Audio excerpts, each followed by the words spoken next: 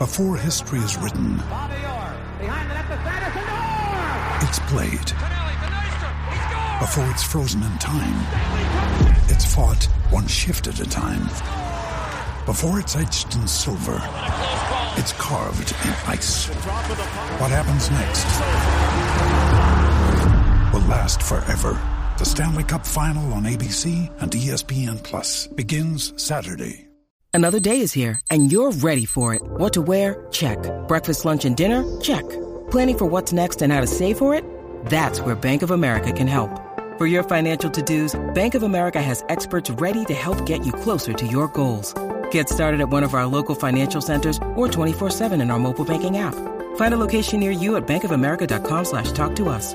What would you like the power to do? Mobile banking requires downloading the app and is only available for select devices. Message and data rates may apply. Bank of America N.A., member FDIC. Welcome into the latest edition of the Sick Podcast, whenever you may be listening. I'm John Bogle. We got a couple guys in the wings, getting ready to jump on here with us. Some different stuff to get into. It's All-Star season, so we've been talking about the All-Star prospects and the different things coming up. Got a discussion coming up about Jayden Daniels, so be sure that you stick around for that. But first, Shane back in the studio. As always, let's hit it. Turn up your volume. Because you're about to listen to The Sick Podcast. With Draft Vogel. With the first pick in the 2021 NFL Draft. The first pick in the 2022 NFL Draft. With the first pick in the 2023 NFL Draft. The sickest NFL draft show. It's gonna be sick. And remember that this episode is presented by DraftKings, where the NFL season is still going strong. Hey, if you haven't made money this NFL season, get on top of this. DraftKings Sportsbook is hooking up new customers with an offer that's even stronger. Bet $5 on any game this week to score $200 instantly in bonus bets. And DraftKings isn't stopping there. All customers can take advantage of a sweetener offer every game day this November. Get in on the game day greatness. Download the DraftKings Sportsbook app now and use the code SICKSPORTS. You can see it on the screen if you're listening on wherever you'd like to listen to your podcast, Sick Sports. New customers can score $200 instantly. So let's bring the guys in. Justin Gamble and Mark Jarvis joining us. Mark, we officially extended this invitation. We've been teasing it here a little bit recently, but welcome to the show. Welcome to the show. And Mark said, yeah, sure, when we asked him. We were all hyped, and he's like, yeah, sure. Yeah, so cool. We know he's hyped. Hey, that is hype for Jarvis. Come on, man. Yeah, right? We're not going to get much more He's out a of computer him. whiz So over much here. more mild-mannered. Well, hey, that's what happens when you get older. You start to mellow out, and you go, hey, okay, yeah, sure. Weed is legalized in Ohio now, so maybe that's what's up. Yeah, that's got something to do with it, definitely. Yeah. I was about to make that joke. Soon enough. I'll probably slow down talking when we get to that stage of the legalization process. Yeah. Your brain will start to work like mine, bro. So it's a slippery slope. Be careful. So, guys, we want to go ahead and start on this these interesting comments that were made by Dave Tepper with the Carolina Panthers this week. And I'm glad Jarvis brought this up, as we were talking about things that we wanted to get into, because there's a whole lot to get into. I got into a Twitter fight over it. I don't know if y'all saw that. Dave Tepper came out basically after firing Frank Reich, the head coach for the Carolina Panthers, after 11 games. Third coach he's fired midseason since he's bought the team, which was not that long ago. Ron Rivera was fired during the season. I believe that was his first year as the owner. He fired Ron, and then followed it up with 3 years later firing Matt Rule during the season. That was last year. Now he's fired Frank Reich. And so this is kind of a trend that we started to see as well, is first-year head coaches, when it's not going good, you don't have that time. Granted, there have been some absolute disasters in the last couple of years. Urban Meyer with the Jaguars was a train wreck. Everybody saw that one coming. Last year with the Denver Broncos, Nate Hackett gets fired 13 games into the season. So there was definitely some, this is something that's starting to kind of trend in that pattern. So Mark, I want to start out, this is your idea, so I want to start you out with your thoughts on this situation. Well, I'm curious what you said you got in a Twitter fight over it. I'm curious what the argument coming back your way was. I'm going to make sure that I get this. I'm going to make sure I get this stuff up. It wasn't anybody significant. It was just more of me putting out information and somebody not realizing that I was trying to let them know about stuff without saying I know people. If that makes sense. Fair. It never works on Twitter. My thing, I saw he said it was unanimous, and the first thing I did was start looking at how many people were in that building, right? How many people have a hand in that pot as far as the decision. If you're going with a really wide open estimate, you're probably looking at 20 people in that front office who might have watched those quarterbacks and had an opinion on them. The coaches, you're looking at maybe 5 to 10. So in total, you've got 25 to 30 people that have looked at these two quarterbacks. And I mean, you guys saw the consensus at that point. It wasn't full all 100% Bryce. It was pretty split. There was a lot of people who like Stroud a little bit more. And so when you say, yeah, we were unanimous, all of our coaches, all of our scouts, what that tells me is that the odds of you being unanimous they're not friendly, right? Like, it's like if you were to take everyone out for ice cream and go, oh yeah, let's go get ice cream, and every one of them orders vanilla. Like, what are the odds you're gonna get that? So immediately I had so many red flags going up in regards to that statement. Just there's no way everyone in that building came in and like, oh yeah, Bryce Young, QB1. Yeah, we all agree. Sure. Cool. I mean, it's probably like a jury. Like, at the end of the day, maybe he got everyone to be like, fine, we'll take Bryce. But it took time. It took convincing. And there was probably that process where it's like, none of us agree, or we all have different opinions, but we're going to, get to the same spot reluctantly. But it's not like anyone, like you said, there's no way everyone just came in with that opinion. He might have gotten everyone to, at the end, to be fine with it. But if that's unanimous, like that's a stretch on the word unanimous. That's not how that works. You know what I mean? So I think when Mark put that tweet out about when he said like their whole family did ice cream thing, I'm like, yeah, that's perfect, because there's no way he had a gun to all their heads and said vanilla, but it wasn't like they all came in with that opinion to start. So that's just like horrible phrasing on his part and a horrible way to explain it too. Yeah, so I'm getting that video. Let's go ahead and pull it up. Shane, Dave Tepper explaining this. Oh, do we have sound on it? We may not have sound. So basically what he said is, that, yeah, like you guys, just in case no one realized, he said that it was unanimous in the building that everybody wanted Bryce Young. That's what he said. And I think, like you mentioned, that definitely didn't happen. For a fact, I can state this for a fact: the coaching staff wanted C.J. Stroud. Yeah. In the comments that he made in that video specifically are already bad enough, because he goes on and explains that, well, there was the reports before the draft about how we were going to, Chicago's going to trade to Houston to 2, and we were essentially going to pull a 3-way trade where we were going to trade to 2 to take C.J. Stroud because we thought the Texans were going to take Bryce Young.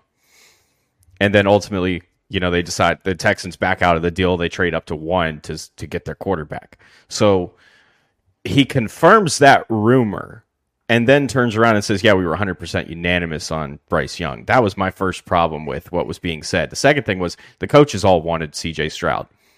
If you look at, I think I said this back when this happened, when this pick was made. I may have actually been on the Sick podcast talking about it, one of the shows. And it made no sense. You've got Frank Reich coming in here, who's a 6'5", pocket passer quarterback that had done that for a long time, and they led one of the greatest comeback ever in NFL history against the Oilers in the playoffs. As a backup quarterback, he had to come in that game and pull that off. And then since he's been a coach in the league, he's done nothing but work with 6'5" pocket passer quarterbacks. You hired Thomas Brown from the Rams to be the offensive coordinator. He was the quarterbacks coach out there who has done nothing at the Rams except work with 6'5" pocket passer quarterbacks, Jared Goff, Matthew Stafford. And then for your quarterbacks coach, you hired Josh McCown, who was an 18-year, 6'5" pocket passer quarterback. And you want me to believe that you wanted the 5'10" improviser? Where does that make any sense whatsoever? Yeah. No, the coaches all wanted CJ Stroud. I think that they made the initial move thinking they were going to take Stroud, but as things went along, Tepper steps in and goes, no, we need Bryce Young. And look at how it messed up the scheme. Look at what they're running in Carolina. It is for a pocket passer to thrive. Yeah, it's vanilla. Yeah, it's a lot of stuff, but it's sitting in the pocket looking at where you're going to make the read. Everything that Bryce Young does well, which is, hey, stretch the field, give me different layers, give me things all over the place, run a lot of bootleg type concepts, get me outside the pocket, and let me improvise. Let me make things happen with my legs. They're not doing that in Carolina at all because they never were going to. They never had the staff for it. They don't have guys that have done that before. They got guys that have all worked with pocket passers. Granted, CJ Stroud, not a 6'5" pocket passer. I think he was 6'2", just a shy under 6'3", if I'm not mistaken. But still, in that stereotype, a much better fit. He plays up to 6'5". He looks 6'5" when he's playing quarterback. Okay, so I would have made fun of the pick regardless because I wasn't a huge Stroud guy. I thought that Stroud wasn't aggressive. But I was looking at this going, this makes no sense because you brought in a whole staff to coach CJ Stroud and you're going with Bryce Young. That makes no sense. I think another issue, real quick, that I have with Tepper's outlook and his actions by firing Reich is it doesn't matter if they did draft CJ Stroud. That roster is a dumpster fire. Your 6th overall rookie tackle has been awful. Your receivers are the worst unit in the league. Your 2nd-round receiver you drafted, incompetent. Jonathan Mingo has been unusually bad. Everything about them is bad. Miles Sanders is underwhelming. They just don't have any ability to do probably anything they wanted to do. So it's like, yeah, you got to give Frank Reich a year with these guys, regardless of if you drafted the guy that doesn't fit or the guy that does fit. Probably wasn't going to be good. So don't fire him. Get him another year and get him some weapons, get him some help, see if it works. Because we've seen Reich. He's not incompetent as a coach and a play caller. He just doesn't have any. This Panthers team sucks, regardless of who is at quarterback. I mean, if Josh Allen was on this team, we'd be saying the same thing. Like, who's he throwing to? These guys are rubbish. You can only make so much happen as a quarterback, but it's such a dependent position on everything around you. So firing Reich, like, who are you going to bring in that's going to solve this? Nobody. The quarterback is doesn't fit the personnel. The personnel doesn't fit the NFL. I just can't figure out what Tepper thinks is like the big picture now, because all you've really done is set yourself back, and now you don't have a coach. Like, it's just dumpster fire. And I hope Bryce's career isn't ruined because of it or put on like a big hiatus, but it just doesn't look good right now. Nothing about it looks good. And how much of that comes back to Scott Fitterer too, the general manager. You know, the one guy that Bryce has been able to lean on all year has been Adam Thielen, who is in the back end of his career.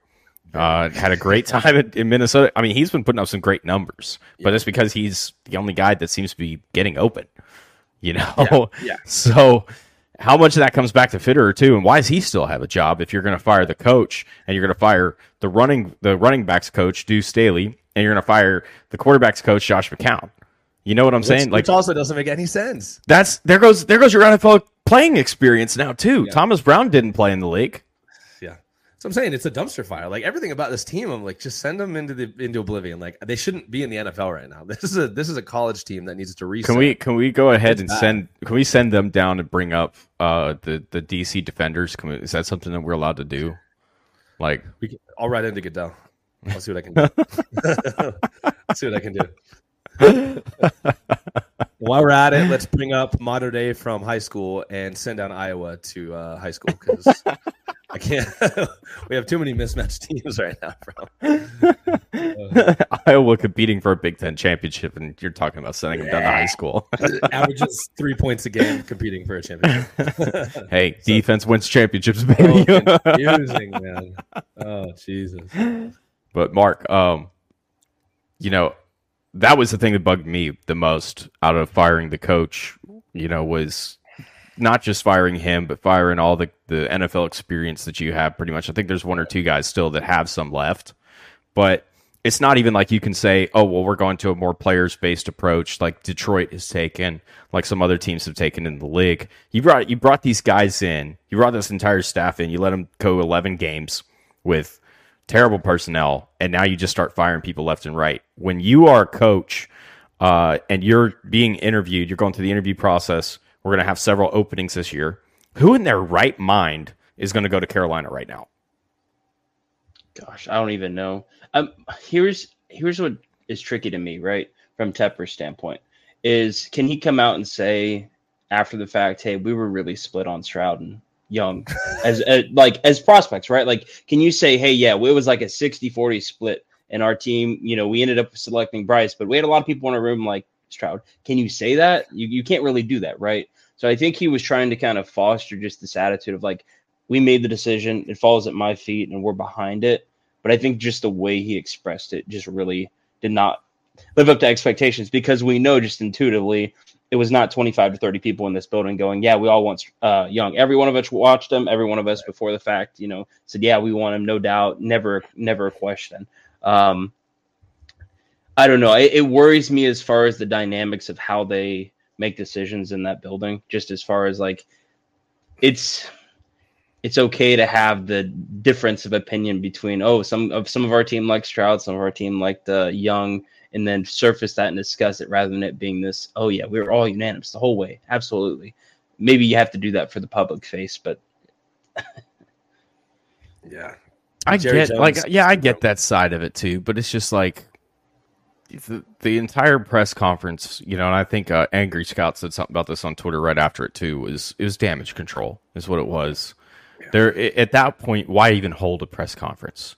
If you're just going to go in there and say all the stereotypical things and yep, we agree, we all were on the same page, blah, blah, blah, when everybody in the league knows for a fact that's not what was going on, and it just, I guess that's the public face of the NFL that bothers me on this personnel side. I think Mark's right, though. He's got to do damage control now and like put that statement out for the public, because he has to still hire somebody and have someone accept that job. So if he comes out and is like, we were split, but I made the decision, that it shows how bad the dynamic is in that building. So he's got to make it seem like it's not that bad of a job. Like, we already know. I know. Knows. It's like, don't hold the press conference. I know. Don't make it worse. Yeah, don't double down. Now we know you're a liar and stupid. And he could have angled it too, like, we made the decision after going through all this as our organization to decide we're going to take Young, and we still stand behind it. We believe in Bryce, so on and so forth. And he didn't do that. I think that's the part that confuses me the most, because it's just GM speak, right, or owner speak, is to say, yeah, we made this decision, we stand behind it. We're going to see how things play out, but we still believe in them, so on and so forth. And right. I think most owners, most GMs, anyone in a position of leadership understands that dynamic, and they understand how they have to approach it. And so to go kind of the opposite direction discussing that, I don't think anyone in the league that hears that goes, yeah, they were not split. Like, yeah, they were unanimous. No one who understands any, group decision making to any degree and is going to believe that, oh yeah, it was, everyone agreed across the board. No doubt. It was just all in on it, Yeah. So Tepper's a liar is what we're saying. He straight down to the core, all the way, baby. No, so to kind of segue this and go with decision making and group discussions and different things, you have this thesis that's been prepared for Justin regarding Jayden Daniels, and so you go ahead and start that. While you're doing that, I'm gonna go grab my coffee and I'm going to throw some creamer in it, and I'm going to sit down. So go ahead, buddy. Get this thing started. So, Mark, give him the backstory, Mark, about the bet that, or the stupid answer that I had to your question, though. Okay. So I said, I put out on Twitter, and I said, what's a fair percentage chance for Jayden Daniels to be the first quarterback off the board? So that got a lot of fella. Well, it got a lot of different answers, right? Like, some people are like, 25%. And you're like, that guy's probably an LSU fan. Or it got 0%. It's like, okay, cool. You really don't think the odds are high. And so I also put out a poll on it trying to figure out, what do people think? Is it, what's the right price on this essentially? Right. But Justin responded to it and he said, genuinely think it's 0. Yeah. And so I think that's, it's an interesting viewpoint. Man, I'm about to, I'm trying to say this nicely. I don't want to be mean to you. I got thick skin, buddy. I know I think I and the listeners know you're smarter than me. So two-time two-time shower on what is it? Old Takes Exposed, right? So That's right. here's right. one way to put it, Justin, is if your answer is just simply 0, here's the question I would ask you. Right. I'm going to assume you have it May and Williams are above Daniels, and Daniels is QB3, right? Yeah. What are the odds that May or Williams has a significant injury before the draft, like during the pre-draft process? So that's what I wanted. That's why I was excited to have this podcast today, because I'm like, all right, a bar. If there's an injury or something, then shoot, I guess SOL, because that is what I think could happen. That's the only thing I think could happen is one of them gets hurt, or one of them has like, God forbid they do, and I hope they don't, like some off the field incident, something that we're like, oh, well, now you can't draft him, or So I guess I should have put that into my bet with you, but as like I would just say is if everything holds as is, Dre and Williams both declare, they both stay healthy.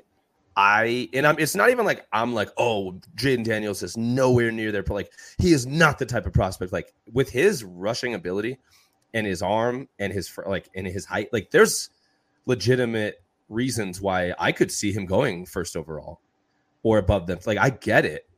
I just think, and I don't think he could jump Williams and May at this point. I genuinely don't. And that's why I was willing to bet you $100 on it. But I do I just wanted to put it that I do like Daniels as a prospect a lot. It's just not in this class. Do I think he'll go above those two? So I could look silly at some point, but the bet, to be clear, was $1 to win 100. So it's essentially a 1% chance betting that it's, you think it's lower than that. I think it's higher than that.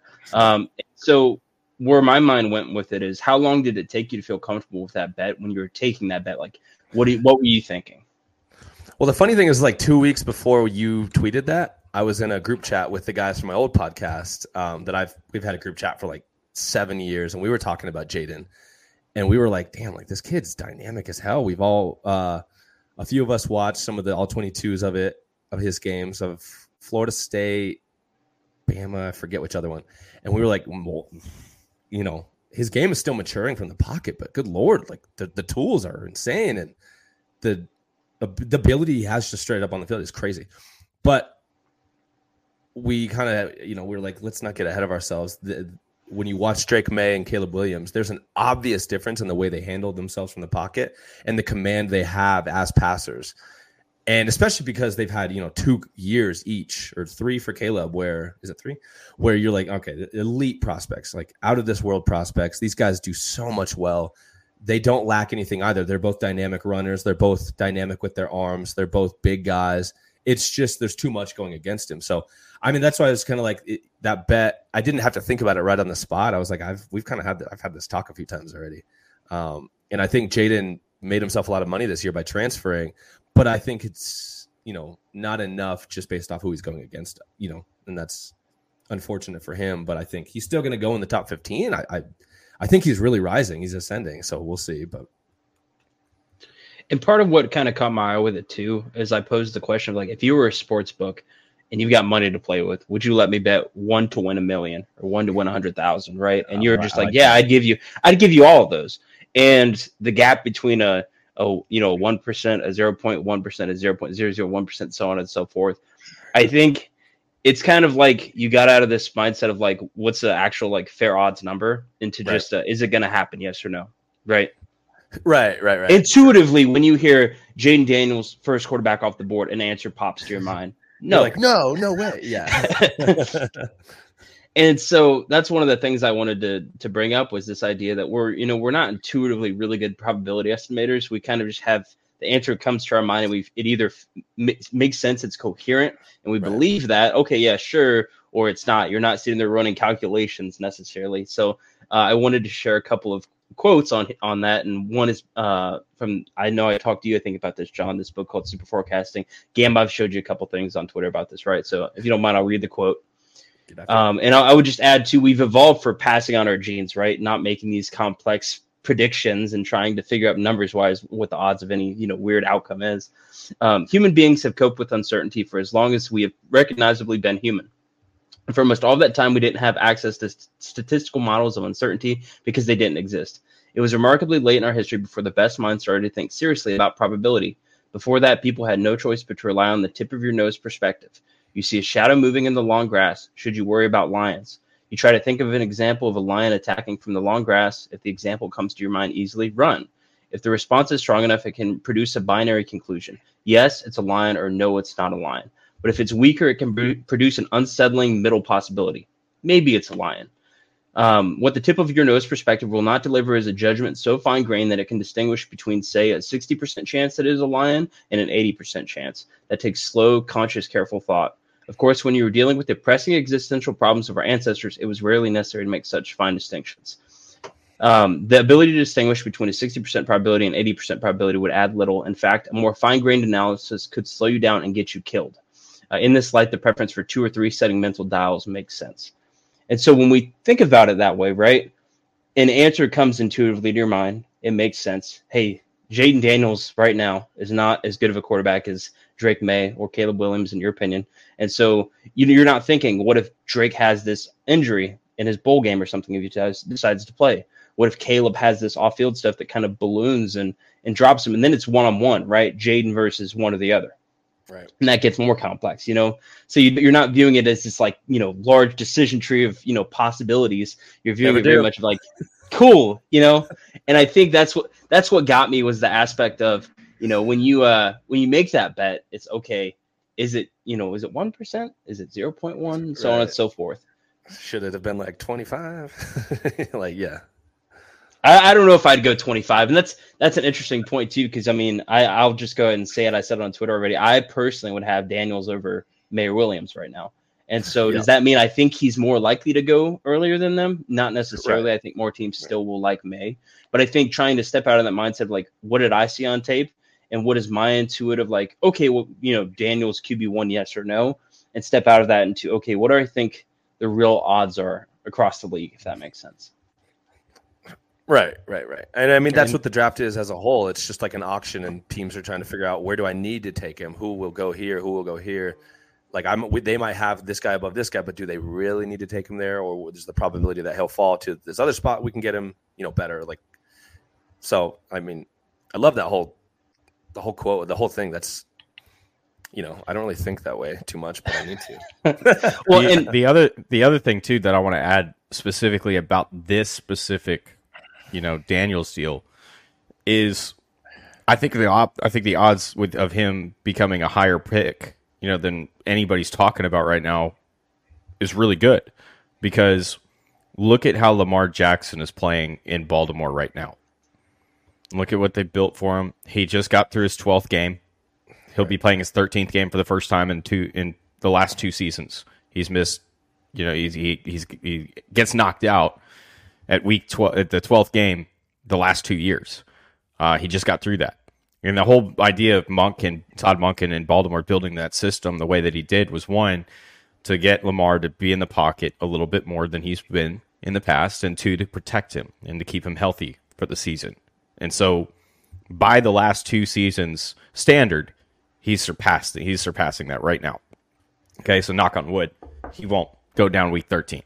But when you look at the way that he's playing, and then you look at Jayden Daniels at LSU, and you look at those 2 guys and you put them next to each other, what is the main difference right now between Jayden Daniels and Lamar Jackson? Who are you asking? Either one of you. I think Lamar is a more dynamic runner overall. I think the way he works in a phone booth and makes people miss is different, where I think Jayden is more straight line, but he's so slippery and kind of slithery. Even his body type, you look at him and you're like, that dude could fit through a crack in the door. But I don't think it takes away from how dynamic he really is. I think there's differences, though, as rushers. And I think, as you have a good point, because there's not a lot. There's not a ton, other than we know Lamar can work in the NFL, obviously, because he is. Jayden's still not.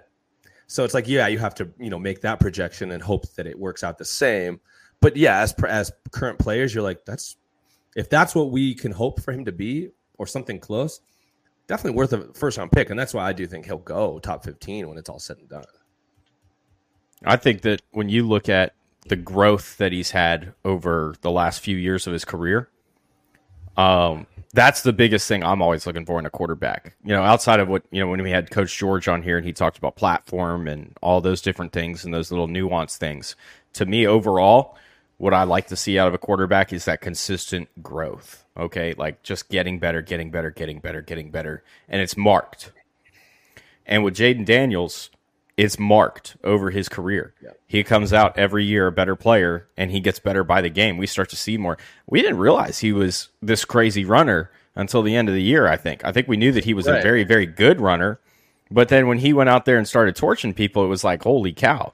We also didn't realize that he could hit the touch ball the way he can. Like he's been doing all year. That was something that was added to his arsenal this year. So to me, when I look at Drake May, I haven't seen marked growth from Drake May like I have Jayden Daniels. May is an elite prospect, and he's been really since he got into college. He's still not – we haven't seen a pickup in his processing.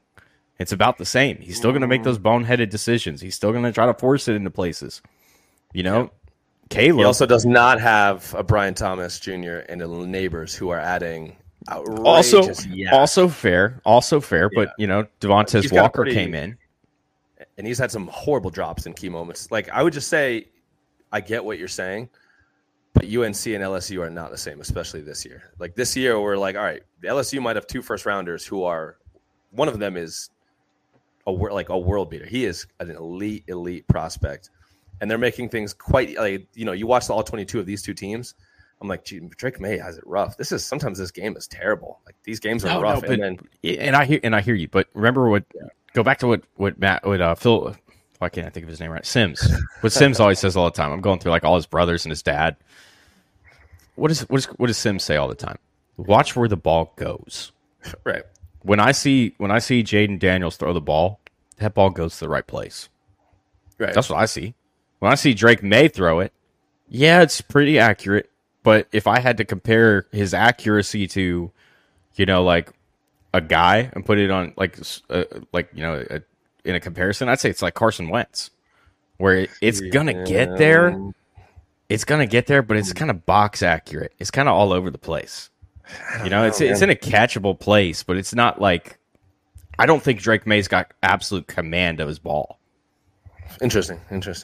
I think we'll end up disagreeing there throughout the process too, because I think that'll be a part where we're like, But I like that this class has basically, you could argue 3 elite prospects, and there's different things about each of their game that now, obviously analysts and scouts and evaluators are all going to be like, it's not going to be consensus, which is kind of cool. Like obviously, and I think a lot of people have dropped on Caleb Williams, and that's fair. I just think some people see it differently, and that's another interesting perspective is like, all right, 3-4 years from now, who was right? Who had it right? Because personally, I think we've talked about this.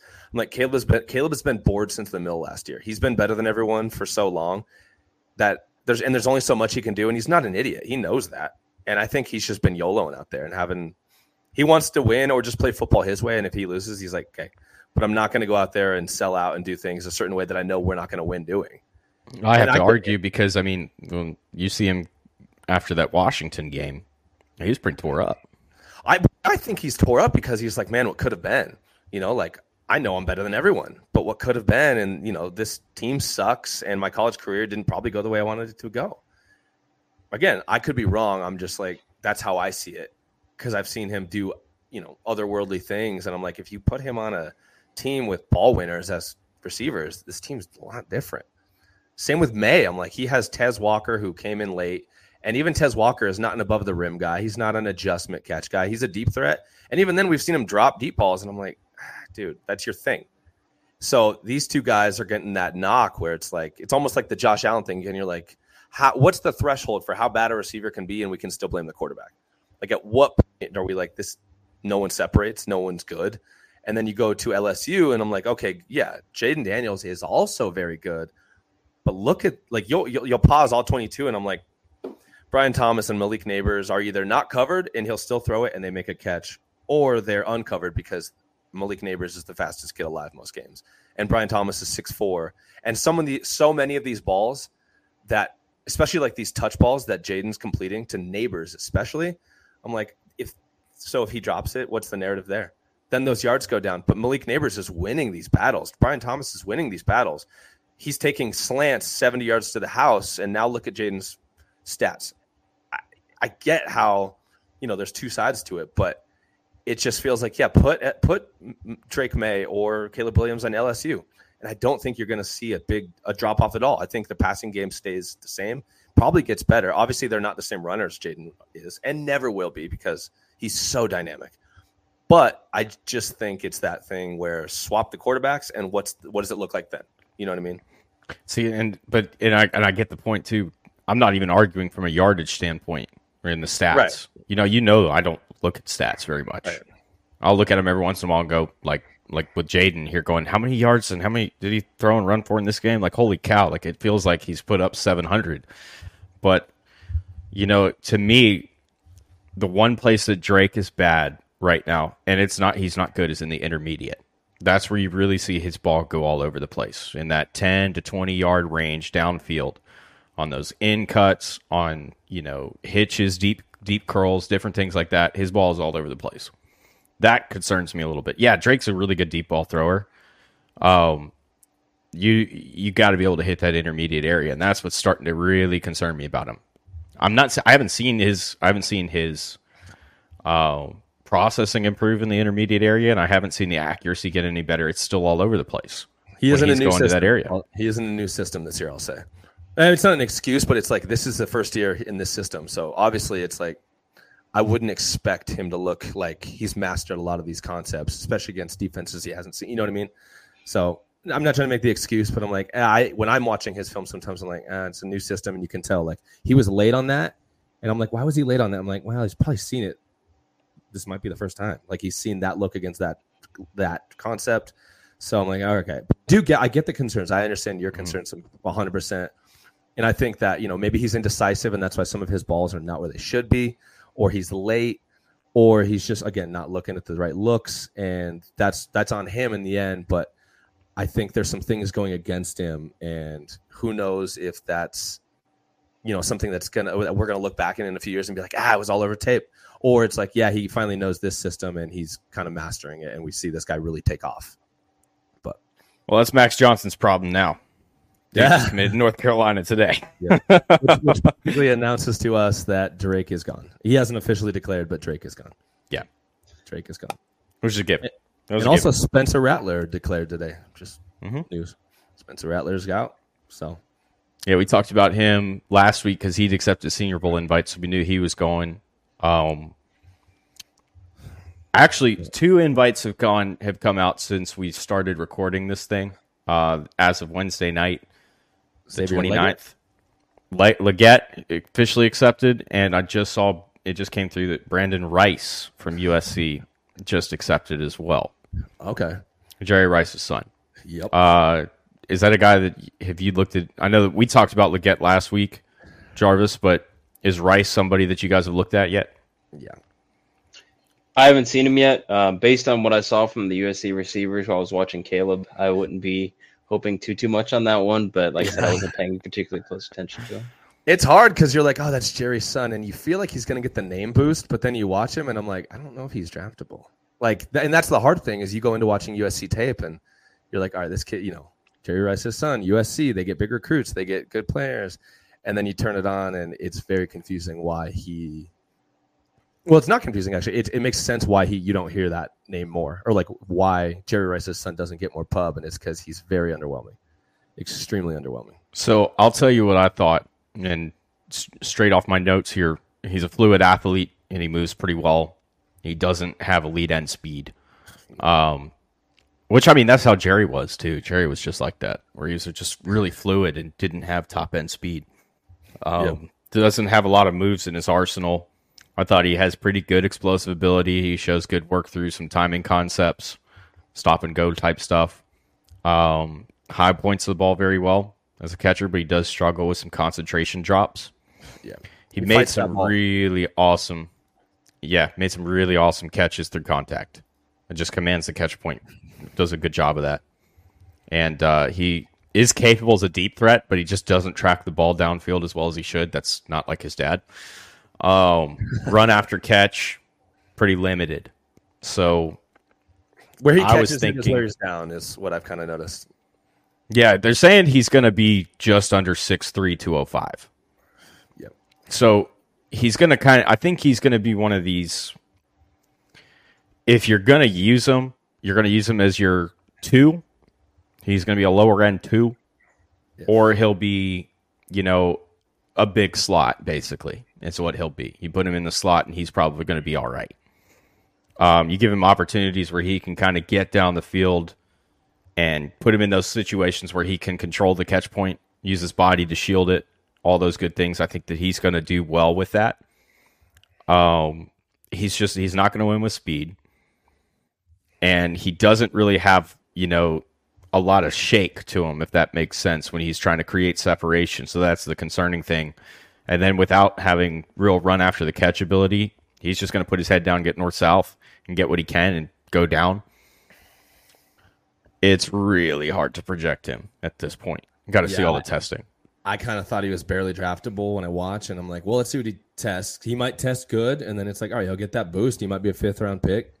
But I think the testing is like, he's fringe draftable. He's 6th, 7th round, maybe undraftable. But I think that testing is either going to completely make him undraftable or 5th, 6th round, But I don't think we're talking about because if he comes out and runs a 4, if he runs a 4.55, if he runs a 4.55, yeah, we're kind of talking about he's right there. That's about what I've been expecting him to run, is a 4.55. But if he comes out and he runs a 4.49, now we're kind of going, maybe he's a little bit faster than we thought, maybe. But again, it's so hard to look at these USC guys because of that scheme. We've been hammering on this the entire year. That scheme is awful. Yeah. It's awful. Yeah. And trying to evaluate a guy off of it, it's like, how did I do this when I was looking at, CeeDee Lamb and other people that played in it? Like, how did I do this? Like, it limits their route tree so much. Learned a lot since then, I guess. Yeah. No, it just limits their route tree, and you're just like, you watch and you're like, can they run anything but like, I remember, was it Amon-Ra St. Brown? Was he there when Lincoln went? No. USC? No. He was there Graham before Harrell then. Still. I'm trying to think who I watched. Was it Brew? You got to think Oklahoma guys. I know. I just remember why. That's why I went straight to CD, because CD was, I liked CD, but I think I wasn't sure how he was going to do and didn't know how to articulate it. Yeah. Back then.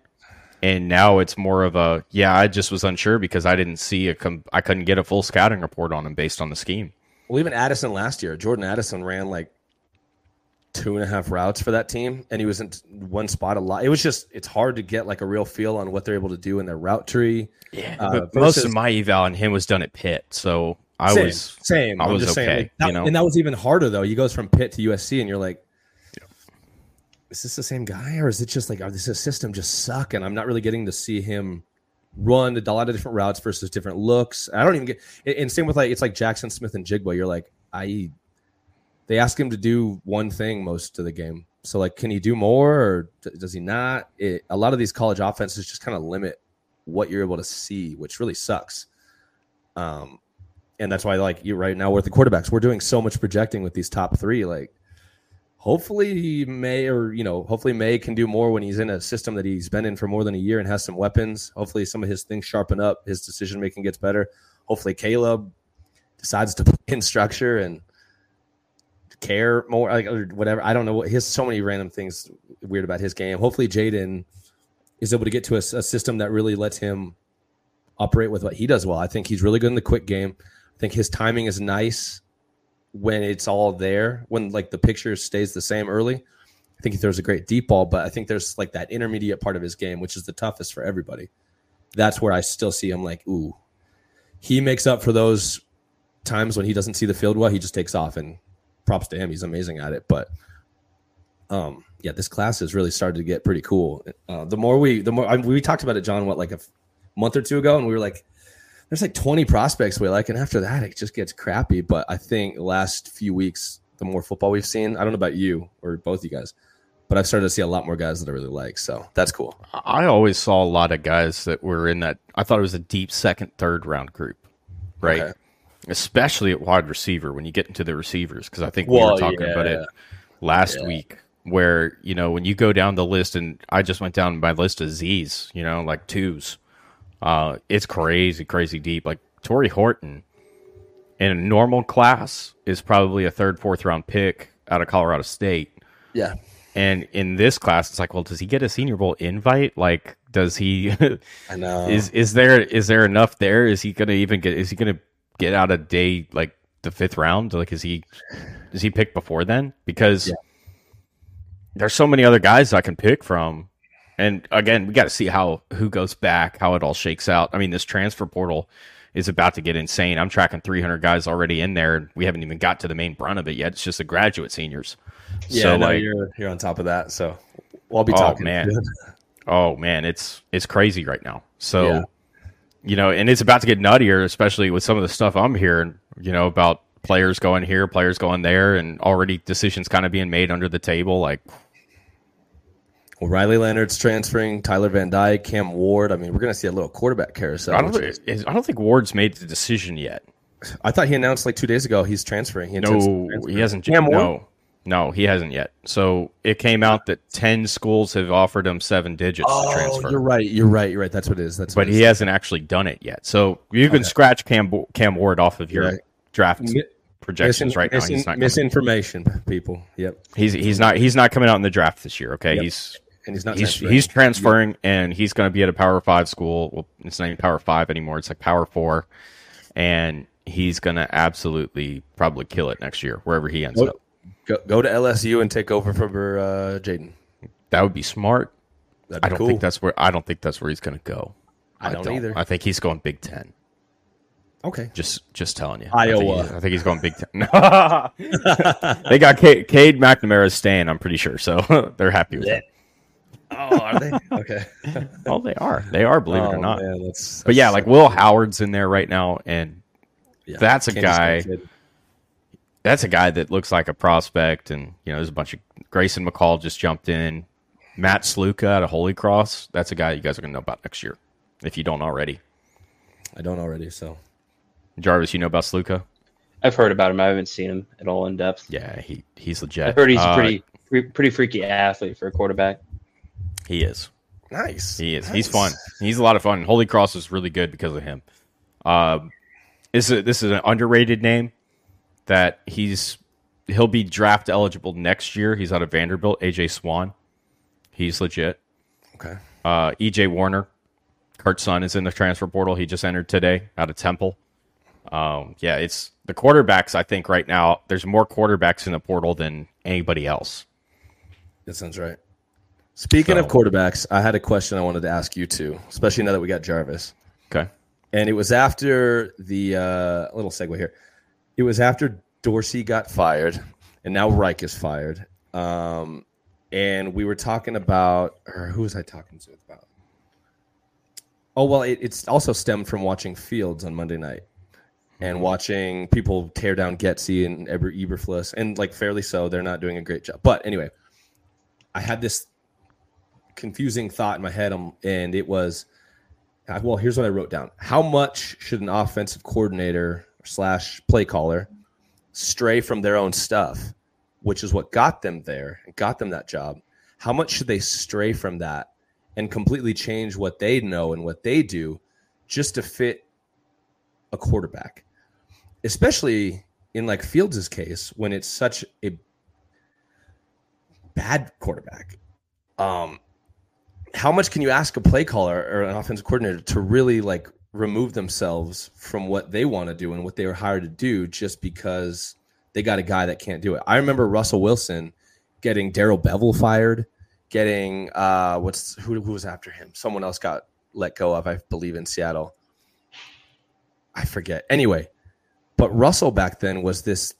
It worked for him, but he's always been the same guy. Can't throw over the middle of the field, spins out of the pocket, makes crazy plays, but the guy can't see the middle of the field, won't throw the middle of the field, really isolates himself outside the numbers as to where he's willing to look and throw.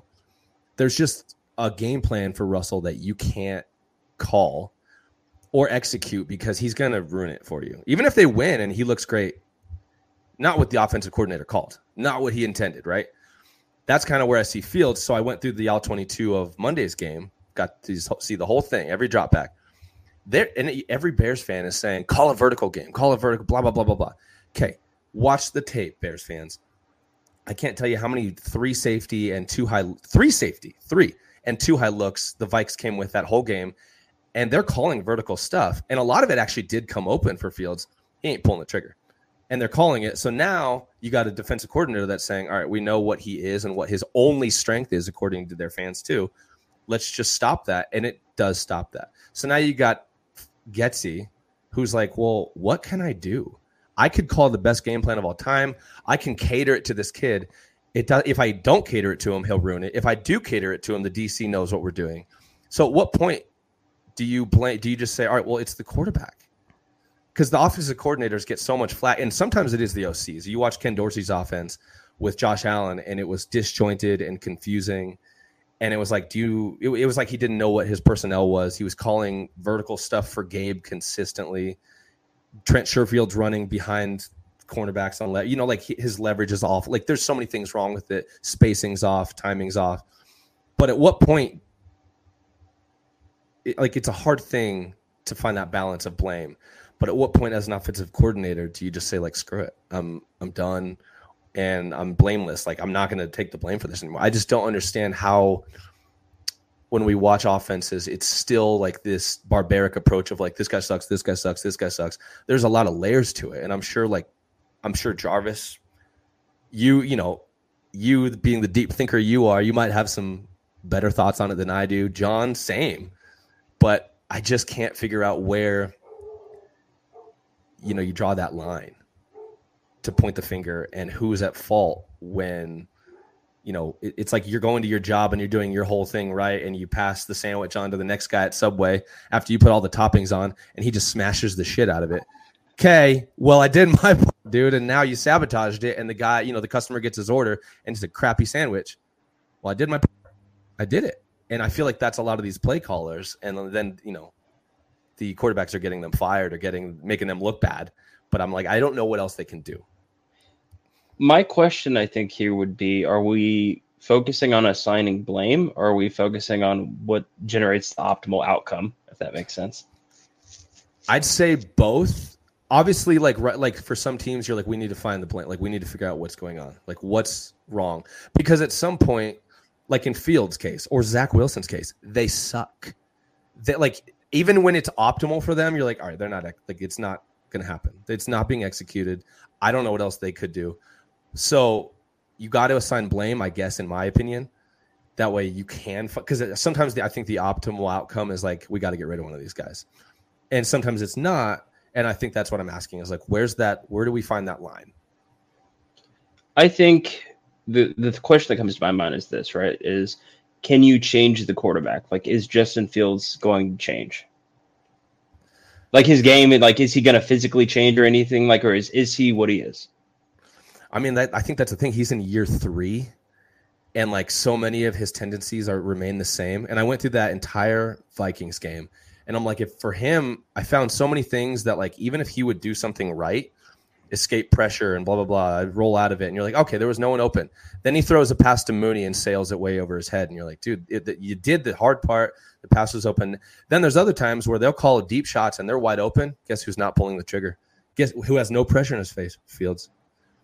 And it just feels like his problems compounded. If it's not one thing, it's another thing. And then he makes this boneheaded play and it turns into this thing. And then the defensive coordinator sees this tendency.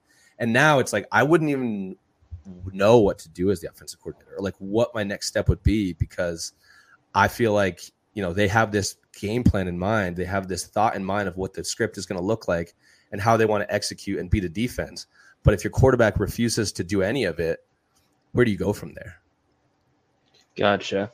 I want to make sure I have my notes here. John, if you have something you want to throw in here, but I have something to add to this specifically. So to me, one of the problems that the NFL had for a long time was coaches not being able to cater their schemes to the players.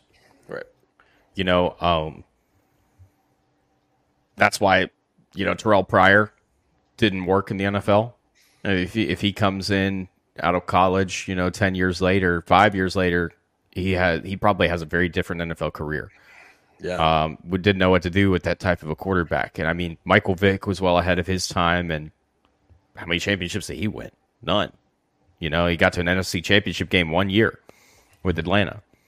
And so I think to some extent, coaching has been the issue for a long time. So what people are starting to figure out is that if you want to be successful at what you do, you have to be able to evolve with the game.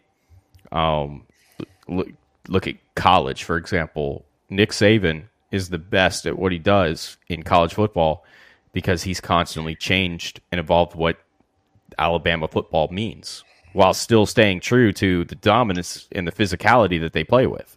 Right. It went from we got Mark Ingram, we got Derrick Henry, we're going to run the ball up the gut, we're going to run all these power formations, we're stronger than you can't stop us, to 2 years later, they're a completely 4-receiver spread vertical attack.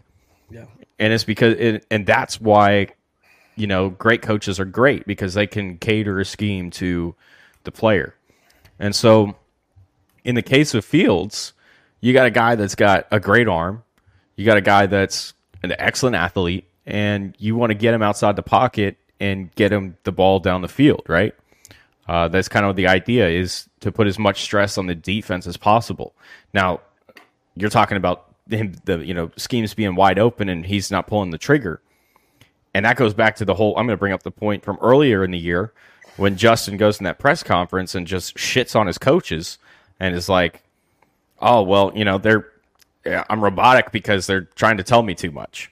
I mean, like, come on, dude. It's because we have this scheme and we want you to be able to read it the right way. So it's at some point, I think you get to a point where you're like, okay, the quarterback can't do. We tried different schemes, we tried different things. He's not processing it well enough. We got to move on. But again, it comes back to, are the Bears running, stuff that fits Fields, or are they running the same generic shit the rest of the league is running because they're scared they're going to lose their job and they want to kind of say, hey, well, we're trying what everybody else is and it's not working. Yeah. You look at a guy, Mike McDaniels, you look at Nick Sirianni, you look at those types of coaches right now that are thriving. Andy Reid's done it forever. Andy's offense has changed since he's been around drastically. And, it kind of comes down to, you got to be able to fit your personnel the right way. I feel like the Bears are running a lot of the same stuff that everybody else is in the league, and they're trying to do that. So it's kind of like, well, they save their jobs, we move on from Justin Fields, instead of trying to go out there and figure out, is there some way that we can do it? Like I started coaching kickers, right? So this is not quite the same as scheming up an offense, but what I'm doing, I got two freshmen. Their one's range is probably about 35 right now. The other's 30 on a good day. And so right now, as we're building up their strength, it's kind of a, hey, let's go out there and let's just try some different shit. Let's just see what works. Hey, I want you to try your swing this way. I want you to hold your arm this way when you go through the kick. We're trying everything in practice, and just, I'm kind of seeing this. Hey, we need to get wider through the swing, blah, blah, blah, blah, blah. We're going to be able to do a kickers episode now, Justin, by the way. I'm sick that week. And so, but no, that's the thing, is it's like everybody's different. Every kicker's different. So I need to come out here. I need to figure out what works for them. I need them to figure out what works for them. Yeah. So maybe the case of Justin right now is he doesn't know who he is as a player. He's not comfortable with the identity he has as a player. And that's what the coaches are missing on, because that's not something you're going to spend a lot of time trying to figure out when you're a pro. Right. And I think, well, we've talked about him before, but I think also if you don't know, as a first-round pick, you don't know your identity as a quarterback, that's a problem. Now it's year 3, and we don't know if he's this amazing rusher or if he's a big arm vertical guy or if he's a screen thrower against the at what point are you like, all right, we're done with this kid? Like, there's no way. But we also don't know what's going on inside the building. And the reason I bring this up is because look at what Mike McDaniel did with Tua. when he took over as the head coach. Tua thought he was a terrible quarterback. He couldn't play in the NFL. His confidence was absolutely shot. And Mike comes in there and puts together a video of 300 plays that he hit in the NFL and ran perfectly and made a good play on. And he said, no, look, you can play in the NFL. And so what Mike did after that was in showing him and sitting there breaking down hours of tape with his quarterback is he builds up the confidence, but also at the same time shows them, hey, this is who you are. This is what's working. This is what we're going to do. And so what are the Bears doing with Justin behind the scenes that we don't know about? Are there conversations that are being had like that where you're sitting there going, Justin, we need you to figure out who you are as a not just as a player, but as a person. What is your temperament? Who are you? Who is Justin Fields? Yeah. I think that if that's something that's missing, that might explain why he's not picking up on different things. Right. Travis, what do you got? Dude, I got a lot here to go through. So did you ever, I don't know if either of you have read the article I have is my pinned tweet. It's basically a college thesis. If you thought the little one I made for the Jane Daniels one was bad, you should see this one. But it was essentially about how you can compare evolutionary processes to the functionality of selecting players and then seeing whether they succeed or fail and so on and so forth. And one of the key ideas that I got out of that is this idea of, it's the whole, you've heard of survival of the fittest, right? And so what does that mean? Does it mean survival of the fastest, the most explosive, the longest toothed animal? Not necessarily. It's more so just the survival of whatever is most adapted to the environment, right? You could think of let's say a cheetah. Let's say you made a cheetah 10 times faster, right? You let a cheetah run 700 miles per hour. What's going to happen? The second it tries to make the slightest turn, it's breaking its leg. So it's useless. Even you can make it as fast as you want, and at a certain point, it stops being optimal.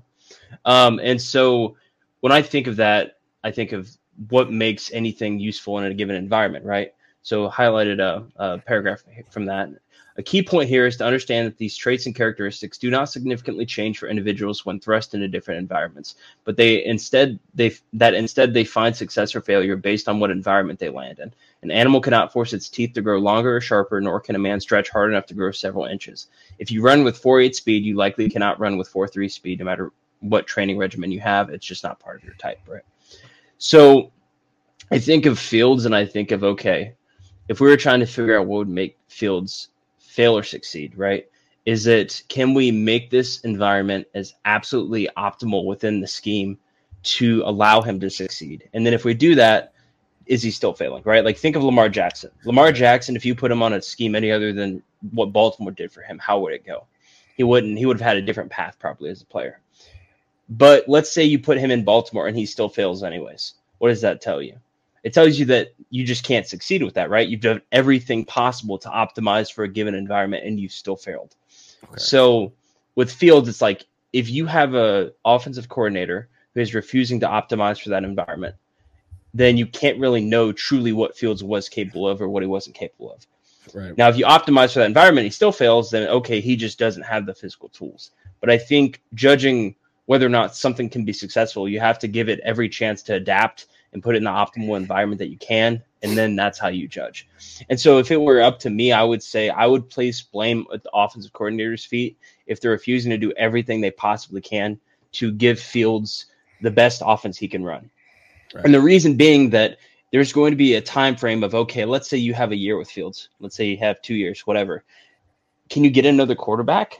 Are you gonna go sign some guy? Maybe another guy fits what you want to run better. But what's the price of going and getting him? So as long as you have Fields, you need to do everything you possibly can to maximize those tools. And if you still fail, then it's not on you. But if you're not doing that, then you're not optimizing the environment. You're giving him again, go back to survival of the fittest. Fittest is determined by ability to thrive within a given environment. You're not giving him that environment. Right.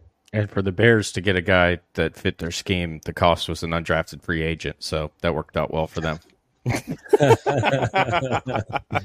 Sorry, couldn't help myself on that one. I knew Tyson Badgett was going to work his way into this conversation. Bajent. Come on, man. Get it right. Badgett. Just I butchered it too. Yeah. What's that? I messed it up too. Yeah. I don't care what we're badge and agent. It's all the same crap. Anyways, I couldn't help myself. That was just waiting. I was like right there, grab it. I was waiting. I was like, John's gonna bring it up. Here we go. And here's an interesting question too. I would give you, Gam, is like again going back to whether or not this is going to use evolutionary terms, so it might sound kind of weird, but like an organism surviving or dying, right? It's based on, like I said, that ability to adapt to a given environment. Well, like you mentioned with the offensive coordinator, what got you to the show, and can you change from that? So it's not just on the quarterback of how adaptable are they, and fitting an environment for them. It's also on the offensive coordinator and how adaptable can an offensive coordinator be. One of the things I mentioned in the article was this idea of, let's say you outlawed running, what would happen, right? Like you cannot run. What happens to the running backs in the league? There are some running backs that would continue to thrive, like Christian McCaffrey would still be around. You could find ways to use him, but would Derrick Henry? And so you could kind of pose that question of, if you brought in an offensive coordinator, right, and all he can do is the one thing. Let's say you bring an offensive coordinator, all he knows is all about the running game, right? And you put him in that league, he dies. But you put another one that has the adaptability to change and go to something new, okay, he lives. And so I think in general, having an offensive coordinator who has just like that one trick or is limited as far as their ability to adjust just hurts your ability to get the most fit team that you can possibly get. Okay. I like that. Because I think we've seen certain coordinators come in the league and exceed expectations by far, because we look at that personnel from a talent standpoint and we go, yeah, this is going to be one of the worst teams in the league, and they come out and they're competitive. And that's when the credit goes to the coordinator, because we know what all these guys are capable of doing, at least from a pure talent standpoint. And so when you can come up with creative ways to make things happen as a coordinator, as someone putting together an offense or defense or a special teams unit, got to throw that in there now.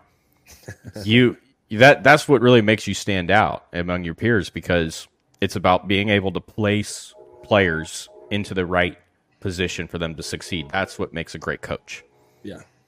And without that ability, you don't make it very long. There's certain guys we've seen come up and they made their career off of a player that carried them. Josh McDaniel, Tom Brady. I think that you could make the argument with, what was it, Adam Gase, Peyton Manning. Everybody knew that Brady and Manning were the real architects of what was happening, because they were so far advanced in the game and their knowledge and everything else that they were basically the offensive coordinator. They were dictating what they wanted to do, what they liked to do. And that's where you see what your job has to become. If the quarterback knows what he wants to do and he knows what he likes to do, that's what you have to build it to. That's what you have to build your offense to. And so those specific opportunities worked perfectly and ended up in being Super Bowls for those teams. Yeah. Because the quarterback knew who he was and knew where he needed to be successful. And so there's a lot of guys that come in that they don't know that. They don't know themselves that well. They don't understand it that well. And because we talk about guys like Brady, we talk about guys like Manning, we talk about Montana, we talk about, these all-time greats that were all so far ahead in the game that they were able to do these things and set their coordinators up for success, because they're like, yeah, I like this, I like that, I like this, I don't like this, don't like doing that. And so that's where being a coach, you have to be an evaluator to some aspect too, where you're saying, this is what he likes, this is what he's going to do well with, this is what he's going to do well with, and do that accurately. That's hard to do. Yeah. That's the other thing too, is you got guys coming in the league at 21, 22 years old, right? I think sometimes even 20. Think about you guys when you guys were that young. Did you guys have yourselves figured out? That's stupid. Yeah, what makes you think that these guys, these young men coming out, have any idea who they are? Right. And sometimes, you don't figure it out till 27, 28. But by that time, these guys have busted and they're, like I think about Zach Wilson being a young prospect and being kind of, I don't want to say immature, but it just felt like we talked about this before, when you look at him and Trevor Lawrence, even in my pre-draft stuff, I was like, Trevor Lawrence is a man. Like, this guy carries himself like a man. He's an adult. He's a grown up. There's just a difference in his vibe and what he is as a human. versus the uber talented Zach Wilson. It just feels like we're dealing with someone who knows who they are and a guy that's still kind of learning about life and what he wants to be, who he wants to be, or just like the way he carries himself is different. I don't want to, make him seem like he was an idiot or discredit him for being what he was, but it was just an opinion. It was, and I could be wrong or right, but that was my opinion. Is there's a difference. And I sold out and went with Zach Wilson and said, I'm going to take the talented kid. I think he's the best quarterback in this class. Wrong. And we still see it today. Even one of the most talented passers we've seen with the arm strength, the arm talent, everything he does is fantastic. But when you ask him to plug those tools into an NFL offense and use his mind and guide his physical tools, awful. Just been terrible. And I don't think it's getting better. And I'm like, I don't think any offensive coordinator could fix that. And I think he's beneath the threshold of like, all right, he's so bad, it doesn't matter now. So I don't care who his offensive coordinator is. I got to blame Zach. And I'm getting that place with Fields. It's like, all right, I just don't know what you would do to this kid. Like anything you ask him to do, it's like there's a problem. And maybe it's because unlike Tua and some of these other guys, yeah, they might not be physically gifted, but I think they have some elite trait or some ability to do certain things at a very high level. And you can build around that. But when a guy is below average at pretty much everything, now what's the offensive coordinator's job? Try and figure out what he's not the worst at. And that might be harsh, but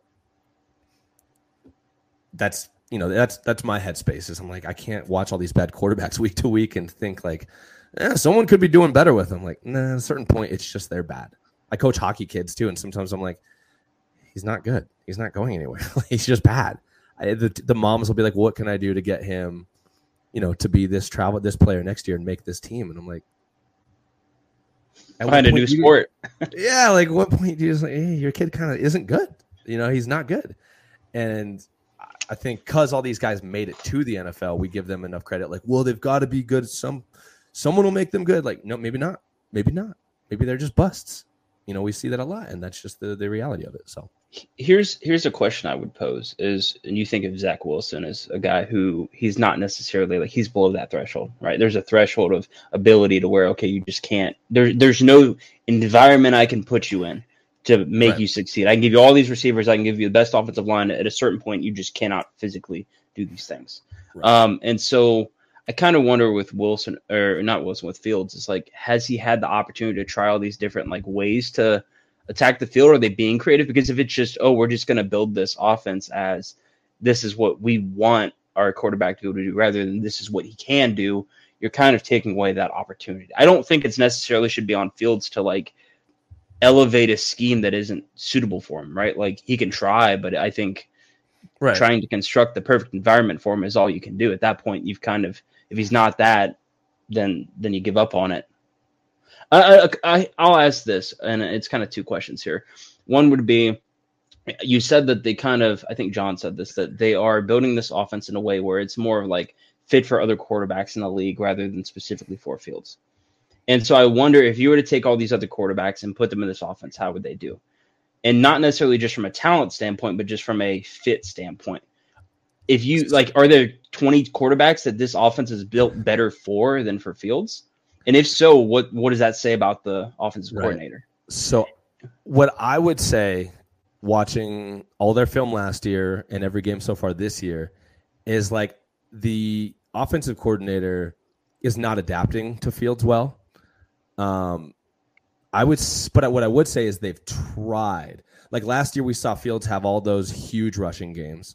But then Fields complained, like, I'm tired. And then he gets hurt. And they're like, okay, great. So then you see certain games where they're like, let's, take things vertical. Let's get you DJ Moore. Let's give you tons of coordinators on the outside the numbers where you literally don't have to read anything. Just look at the corner. If he's a certain look, you throw this. If not, it's let's dumb it down as much as possible. Okay, well, that only works for so long. Let's play Brian Flores defense, and we're going to throw 19 screens and play quick game and see if we can get you out like that and make you not process anything. Okay, well, at a certain point, it almost feels like Fields is turning these like the play caller and the coach into what he is. Now they're just like, we don't know our identity. Every single week I study a Bears game, I'm like, this is not even the same offense as last week and a different offense than the week before. And maybe that's on the offensive coordinators as well. I think it's just become this mess of like two inferior talents or people that are kind of bad at their jobs right now are trying to make each other work, and it's hit that point where it's just not going to work anymore. I think Fields is not great, but I think the play callers and stuff are kind of working around it, and they're not doing a great job either. And they kind of hit this snag where it's like, well, what else can we try? Because we've tried so many different things. You said each week it seems like a different offense. That's a good thing. That's a good sign, right? Because you're trying to give him all these, like, again, you think about the fitting into the environment. You're giving him a new environment every week to try. And you're going through each one, and each one he's failing. And so what that tells me is, okay, then he's not the right guy. Now you still got to give him the best one to where you can succeed. But if you've given him all of these and you're kind of at that point, like, we don't know what to do with him, we're kind of out of ideas, I think you just put him in the best one you possibly can to win in. And then you just say, okay, this is what we are. Because at that point he's below the threshold. He's in the same boat like you think Wilson is.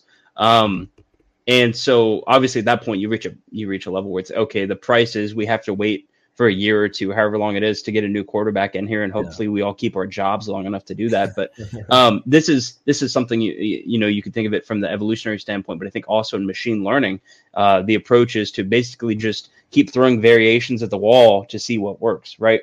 Okay. You think of, like, let's say a cheetah has let's say a litter of 8, and 6 of them die for whatever various reasons. The 2 that survive, okay, cool, they fit that environment, and then you extend from there and you keep trying those variations until it fits the environment. Does that make sense? Yeah. And so the same thing goes for, like, you're trying things with Fields. You're just trying new variations, and some are going to die. One week it's going to die, and you're going to be like, oh, crap, we can't do that again. Let's go to something new. And maybe there's just not a point where you can hit that, where you're going to find success, where you're just below that line. But all you can do is keep trying new things until hopefully you get somewhere, or you get a new quarterback in, and then hopefully you can do something good with them. Right. And then hopefully it works out that way. Yeah. Yeah. Sometimes the cheetah just isn't fast enough. Sometimes the litter of 8 all dies, and then you just don't have any more cheetahs. Like, and at that point, it's like, okay, we did everything we could. We've had as much variation in the system as possible. That's all you can do. There's a quote real quick I want to pull up. John, if you want to fill for a second, if you have any thoughts, or Cam, if you have thoughts, so I can hunt that quote down. No, it's all good. Overall, to me, I wouldn't want the headache. Right, Fields. So if I'm running a team, Fields is probably not my first option. I love the arm strength, I love the athletic ability, but beyond that, what is it? What is he bringing to my team? I'm not even sure of that yet. And that's a good point that you bring up about the rushing and bringing in all the different points. I'm glad they're doing. I haven't watched a lot of Bears this year. I can't even say I've even watched the Monday night game. I had it on and just kind of like lost interest. I think I ended up watching Ted Lasso instead on my phone while the game's on. Just Ted Lasso's amazing. But he got his mustache too, Justin. I know. I know where you got your inspiration now. I get it. I understand. But no. So go ahead, Mark. So the quote is, selection can only act on what variation is already in the population. It cannot create variation. So variation you would think of, let's say, is any quarterback, like Fields versus Bajent, right? Yeah. It's the same thing. So they can only do what is available in their quarterback room. They can only work with what is in their quarterback room. And so they have to optimize that in whatever way is possible. But at a certain point, if there is just simply not variation in the population to where it could be successful, to where it can, be fruitful, then you just can't do anything at that point. You're kind of just like, okay, let's go for it as the best possible option. And then it failed. Right. Get a new one. Try to find it, something new to come into it. But so how much do you think the Bears right now are kind of like, well, maybe this Mitch Trubisky guy wasn't that bad? I mean, yikes! I remember those Trubisky days. They were, at least Fields gives you like flashes of like, oh, he's gonna run, or like, oh, he threw it 65 yards. Where Trubisky, every play, you're just like, is he crapping his pants back there? And like, hey, but they went to the playoffs. Remember? They went to the playoffs. It just felt so underwhelming watching him, even if like they were winning. You're just like, this. I didn't like that. Well, it was underwhelming Monday night. Yeah. Oh, yeah. I know. That's why I'm like, I don't like both. I don't like either. So Here's what I threw with that, right? Like, how many years into Trubisky did Bears fans kind of just give up and quit and say, we've had enough? We're tired of this guy. They're quick. It was like during the playoff run. They're still hanging on to Fields, right? It's the entertainment business. Fields is more entertaining than Trubisky. Now, if you're going pure by like, who's going to give you more wins, who's more valuable necessarily, like maybe you would have a different argument. You could say Trubisky. But as far as like actual who's entertaining for the fans, who's going to sell tickets, oh yeah, Fields. Yeah. That's exactly it. That's exactly it. Well, gentlemen, riveting conversation. I think that went really well. And we gotta go ahead and wrap up the sick pod. I do have. Well, we'll do it next week. I do have trivia for you guys next week. So so stay here, John, or stay here, Mark. Come back. I might skip trivia week. That's my kickers week, man. It'll be cool. It has a purpose, and it'll be fun. So, but we ran out of time tonight. Next week for sure. I'll pop. So again, thank you all for tuning in. For Justin Gamble, for Mark Jarvis, I'm John Vogel, and we will be back at it right here on the Sick Pod next week. Shane, let's get out of here. And that's a wrap. Hope you don't miss us too much until next time. Follow the Sick Podcast with Draft Vogel on YouTube, Instagram, Facebook, Google Play, and Apple Podcasts.